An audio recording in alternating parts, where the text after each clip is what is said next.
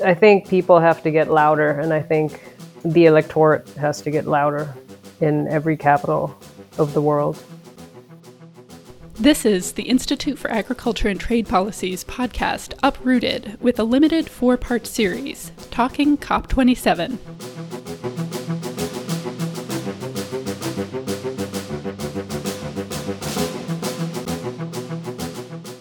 From the Institute for Agriculture and Trade Policy, I'm Lily Richard, and throughout the course of this series, I've spoken with some of the policy experts at IATP about the intersections between climate and agriculture, and this year's Global Climate Conference, COP27.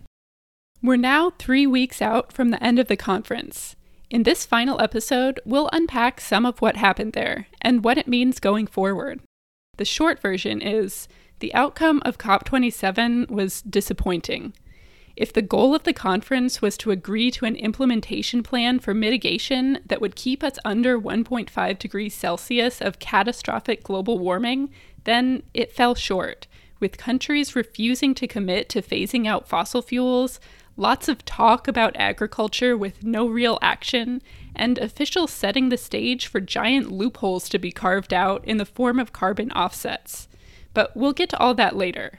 One significant bright spot of hope was the last-minute agreement to establish a loss and damage fund for countries most impacted by climate disasters. This was thanks to the hard work of Global South delegates and climate justice organizers who had been fighting for this fund for more than a decade, and that shouldn't be discounted. But beyond that win, the conference failed to deliver. Looking back on COP27, there's still a lot to process. In the weeks leading up to the COP, and while it's going on, there's a flurry of activity. Announcements, reports, public pledges. From the outside looking in, it's difficult to keep up with everything that's happening. And from the inside, it's often just as hard. The COP can be a platform for drawing attention to climate-related issues, for example, the enormous and totally unregulated methane emissions from the industrial livestock sector, or the industrial food system's dependence on fossil fuel-based synthetic fertilizers. But it's also a negotiation over the text of a specific international agreement, one that shapes the global policy landscape we're operating in. And NGOs with limited resources and people power tend to be shut out of those negotiations, by design. IATP's Sophia Murphy and Shefali Sharma spent a week at the conference in Sharm el-Sheikh, participating in side events and coordinating with allies to follow and respond to the official action. Here's a little bit of our conversation about how that actually played out. I mean, it's really hard when you're there to know what's going on. I think there's actually really great tag teaming happened between people who could sleep and people who didn't, people in different time zones, because the meetings go sort of 16 to 18 hours a day. So actually one person tracking it just falls apart anyway. And, in addition to the thousands of emails were just the chats, right? We just had a lot of chats going with hundreds of messages in it and trying to keep track. And this is where you would get the intelligence about what was actually happening between the different governments and what was changing and why was the text different. But also to say, I mean, people couldn't hear. You couldn't see who was speaking. You couldn't hear what was being said in the room. So just physically, how to have a conversation. It was sort of surreal how poor the conditions were for people who already don't agree and have way too much of an agenda. The fact that they also just physically in the room, it was very, very difficult to follow what was going on. It's really hard on people. The negotiators find it hard, the NGOs. The only people who enjoy it are the people who come to the trade fair. That's fun. But if you're really there to try and see something happen, it's incredibly dispiriting. But we also need a translation of all of this to everyday citizens and other groups that are not following this process, because this is such a costly process and time-consuming process. It's really tricky. It's tricky to balance the amount of investment it takes to engage in this process. And the only thing I can say is that what we need investment in is translating what these outcomes mean for political action, for a broader set of actors, for citizens, for other NGOs, for other movements that are taking place in different countries, to understand, hey, this is what's happening in this very closed technical space and it needs to stop. And how can we stop it from a broader political perspective than just, these 2 weeks at the COP? But the bottom line is there's such technical processes that so much of civil society is out of it and feels like it's not worth the investment. And yet, even though they're doing incremental changes, one step forward, two steps backwards, what they decide has huge implications for humanity, right? For all of us. So, we know the process is difficult and the scales are tipped from the start. But we also know that it's important for civil society to be present there so that governments and corporate interests can't just operate inside a black box. We need to understand what happens at the COP so we know how it relates to broader global movements and policy fights. So, what happened? I mean, I think everyone is walking away saying it was incredibly hard. And I feel like the fight was all to hold ground from last year, which is incredibly depressing, right? Like, we should not be having to refight those battles. And we lost some ground even, I think, on last year. Yeah, I mean, we're going to take, the next weeks to look through the different final texts that came out of Sharm el-Sheikh. But I think what's pretty clear is that when it comes to the 1.5C target and loopholes, what came out of Sharm el-Sheikh is a step backwards. At first, when I went in, I was thinking all of this talk is sidestepping the fact that wealthy countries do not want to pay for the damage they have caused. And so they're looking for other ways. They want more countries to contribute. They were finding ways to avoid it. And we seem to keep multiplying the number of funds, but not putting any money into them. But actually, walking away, my biggest disappointment is with the lack of aspiration. And of course, the money matters. The money is critical. And in some ways, there was a success with the achievement of the loss and damage fund, for all that we don't know yet exactly how much will go in. And we have a pretty good idea that it won't be anything like enough. But that is an achievement.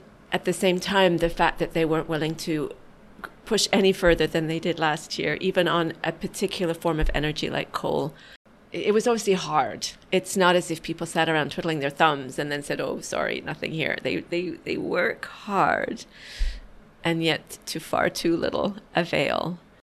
In some ways, we went into the COP prepared to be disappointed. We've known that UNFCCC commitments are not adequate to control the climate crisis.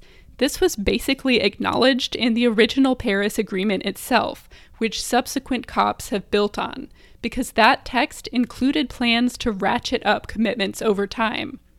The value of these COP agreements is that they set a floor for climate action that countries can be held accountable to, at least via internal pressure, since there's no real international enforcement mechanism. So basically, we need to go much further, much faster on climate action than our Paris Agreement commitments require, but those are at least bare minimum standards set by the international community, a floor. What seems to have happened at this year's COP is that they lowered that floor. There's growing consensus in the climate community, including the generally conservative IPCC, the Intergovernmental Panel on Climate Change, that getting to real zero emissions and preventing catastrophic climate overshoot will require a total phase-out of fossil fuels as quickly as we can manage it. But after lots of back and forth, the final agreement out of COP27 does not include that language, only a watered-down version that aims for a phase-down of unabated coal power and a phase-out of inefficient fossil fuel subsidies. Meanwhile, despite the known issues with carbon offsets, which have been shown to be ineffective at actually reducing or permanently removing emissions, there was a push to expand carbon removal schemes, including in Article 6.4 of the agreement, which deals with how to finance climate action using an official UN carbon offset market. Facing an urgent need to rapidly cut emissions, which would require a major systemic transformation, countries are desperately trying to maintain business as usual and meet their mitigation targets by using loopholes, offsets, and creative accounting. But you can't fool physics. The other thing I would say, just as an impression coming away, was just the incredible surge of interest in carbon markets of some kind, nature swaps. So just ways of monetizing not even necessarily monetizing. First of all, using land and oceans to offset your carbon emissions, whether you are the government or you are a private entity. And then, of course, lots of people trying to make money on that as well. And that sort of pushing through in the face of all kinds of logic and science and equity, but just very hard to withstand how much interest there is and how desperate is the need for money. So how would you stop that? So it felt like a big loss of energy for actually mitigating and a huge surge of interest in finding other ways out, which is not very encouraging. I mean, the text for the scientific body that went in there for Article 6.4 was just horrible. You've got a whole framework that is just saying, hey, all removals, everything under the sun, let's do it, Shefali is talking about the Article 6.4 draft text that was presented at the beginning of the conference that recommended legitimizing all sorts of risky, ineffective, or harmful carbon removal projects, which would undermine real emissions reduction goals and would likely cause a lot of unintended consequences for ecosystems, food systems, and communities. Civil society advocates, including IATP, mobilized to prevent that draft from moving forward into this year's final decision, but the question of carbon offsets is still in limbo, and the fight will continue leading up to next year's COP. What are we going to be looking at, going into COP28 in terms of these big loopholes? They want to use the land sector as a massive loophole for polluters to keep polluting and to say we can just remove all these emissions. We can just, sequester all of this through land. And that's just not possible. And I think it's clear, even attending the industry sessions that were there, that this is a very big technological and a scientific challenge for even the companies that are in this business. Bloomberg's writing about it. So if everyone knows that these offsets are a big hoax, why are we going down that road when it leads literally to, an existential question for humanity? So I think that's an area that we're going to have to look at very carefully. And, IATP's been doing great work for over a decade on why carbon markets don't work for farmers. And we're just going to have to step it up and really make it clear. I think it's going to also play out in reality. It's going to play out in the markets. It's going to play out with the climate disruptions that we see and the economic disruptions that we're going to see as a result of climate chaos. I mean, so we're coming up with all these loopholes for land-based offsets, whereas what we need to do is phase out fossil fuels, right, this decade. And that's the bottom line. Every political calculus needs to lead to that. There was also the issue of agriculture and food systems at the COP. After years of being ignored and sidelined in COP conversations, the climate impacts and vulnerabilities of our global food systems are finally being taken seriously, and the Coronavia joint work on agriculture was a more prominent feature of this year's conference than in past years. But despite being framed by some as the food COP, there wasn't much progress on agriculture in the final text, and where it was mentioned, the phrase food systems was deleted and replaced with food production systems. This is a step backwards because instead of expanding the issue to carefully consider all of the ways food systems intersect and interact with eaters, workers, communities, the economy, and the environment, it's an attempt to isolate a single part of that system. Voices calling for agroecological transitions continue to be marginalized in favor of more reductive approaches that reinforce the status quo.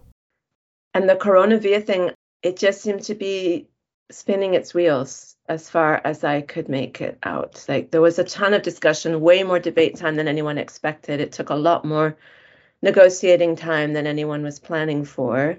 And that's just trying to hold the space to define what agriculture should be or how it should be considered, I guess, within the framework.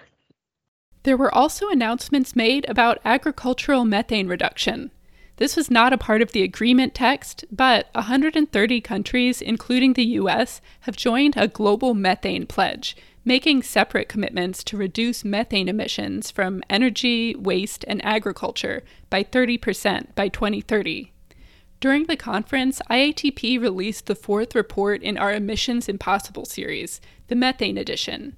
Our report highlights the huge amount of methane coming from 15 large global meat and dairy companies, and the need to regulate the industrial livestock sector, reduce the number of animals farmed, and transition to more sustainable agroecological models. Unfortunately, the official agriculture pathway for the Global Methane Pledge does not include any of these solutions. Here's Ben Lilliston. So the Global Methane Pledge sets a pretty tight timeline, 30% reduction by 2030. And agriculture is our biggest source of methane emissions globally, but also in many different countries, including the US. So it was troubling, again, to see the methane ministerial at COP27 sort of repeat this pattern of new announcements, new initiatives, new pathways, but not really getting down to brass tacks about how much methane is being emitted, how much from agriculture, are we on track? Right now, almost none of the major ag producing countries have a methane specific ag methane strategy. The US has one, the Biden administration has one, but it's almost all focused around methane digesters on very large dairy, beef, or hog operations and generating methane gas from that and piping it into natural gas pipelines. We would call this factory farm gas because it really only works for one really large system of production where you have thousands or tens of thousands of animals. It requires huge amounts of manure being located in one place. And it has to align with natural gas pipeline infrastructure.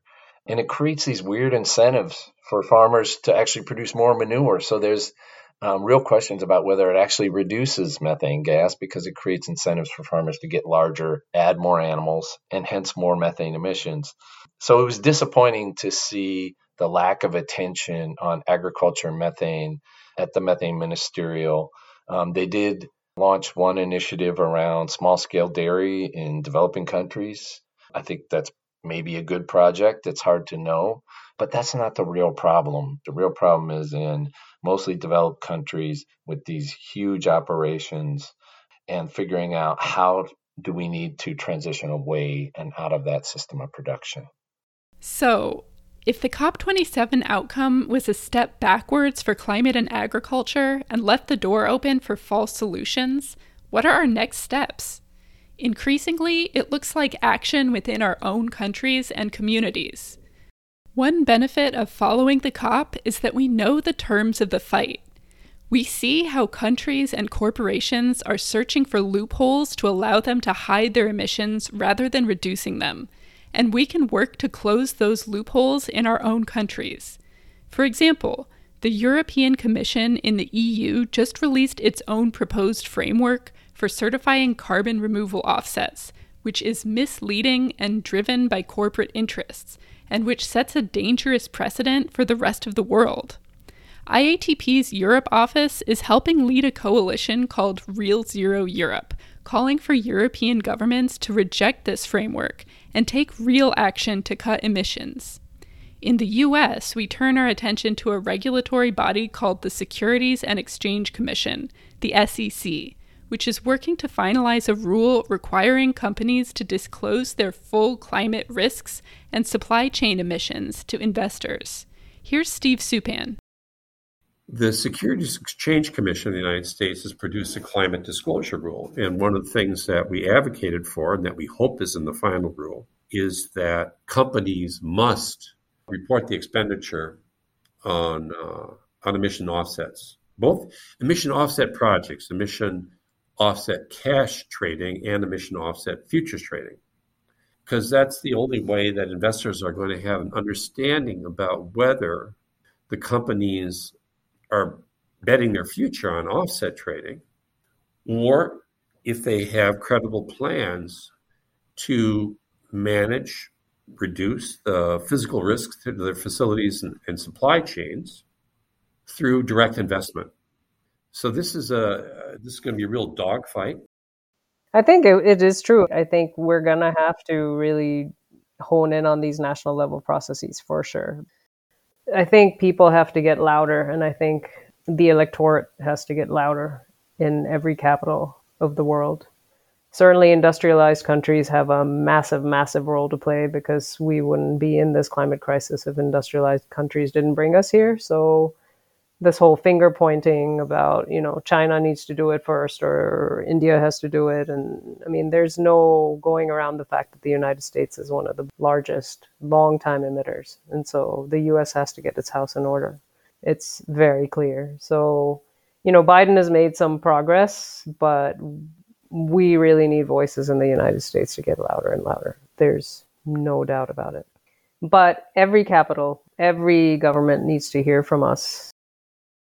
As IATP and other civil society organizations process the experiences and outcomes of COP27, we're faced with difficult questions about strategy and where best to use our limited resources to try to steer global policy away from false solutions and towards transformative change.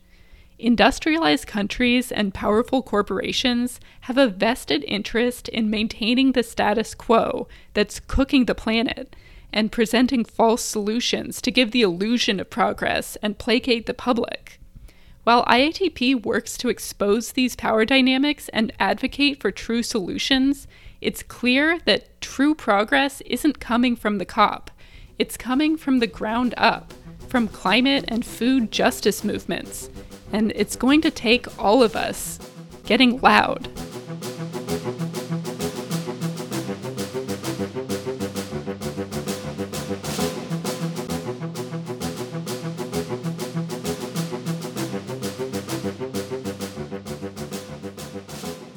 Thank you for listening to Uprooted Talking COP27. We're looking forward to bringing you more podcasts next year. If you enjoyed this series or have any feedback or suggestions, we'd love to hear from you. You can leave us a review on your preferred podcast platform or write to us directly at communications@iatp.org. At IATP, we're passionate about building just, resilient food systems and advancing true solutions to the climate crisis. And we know you are too. You can help us continue our work and support more projects like this one by donating to us at iatp.org/donate.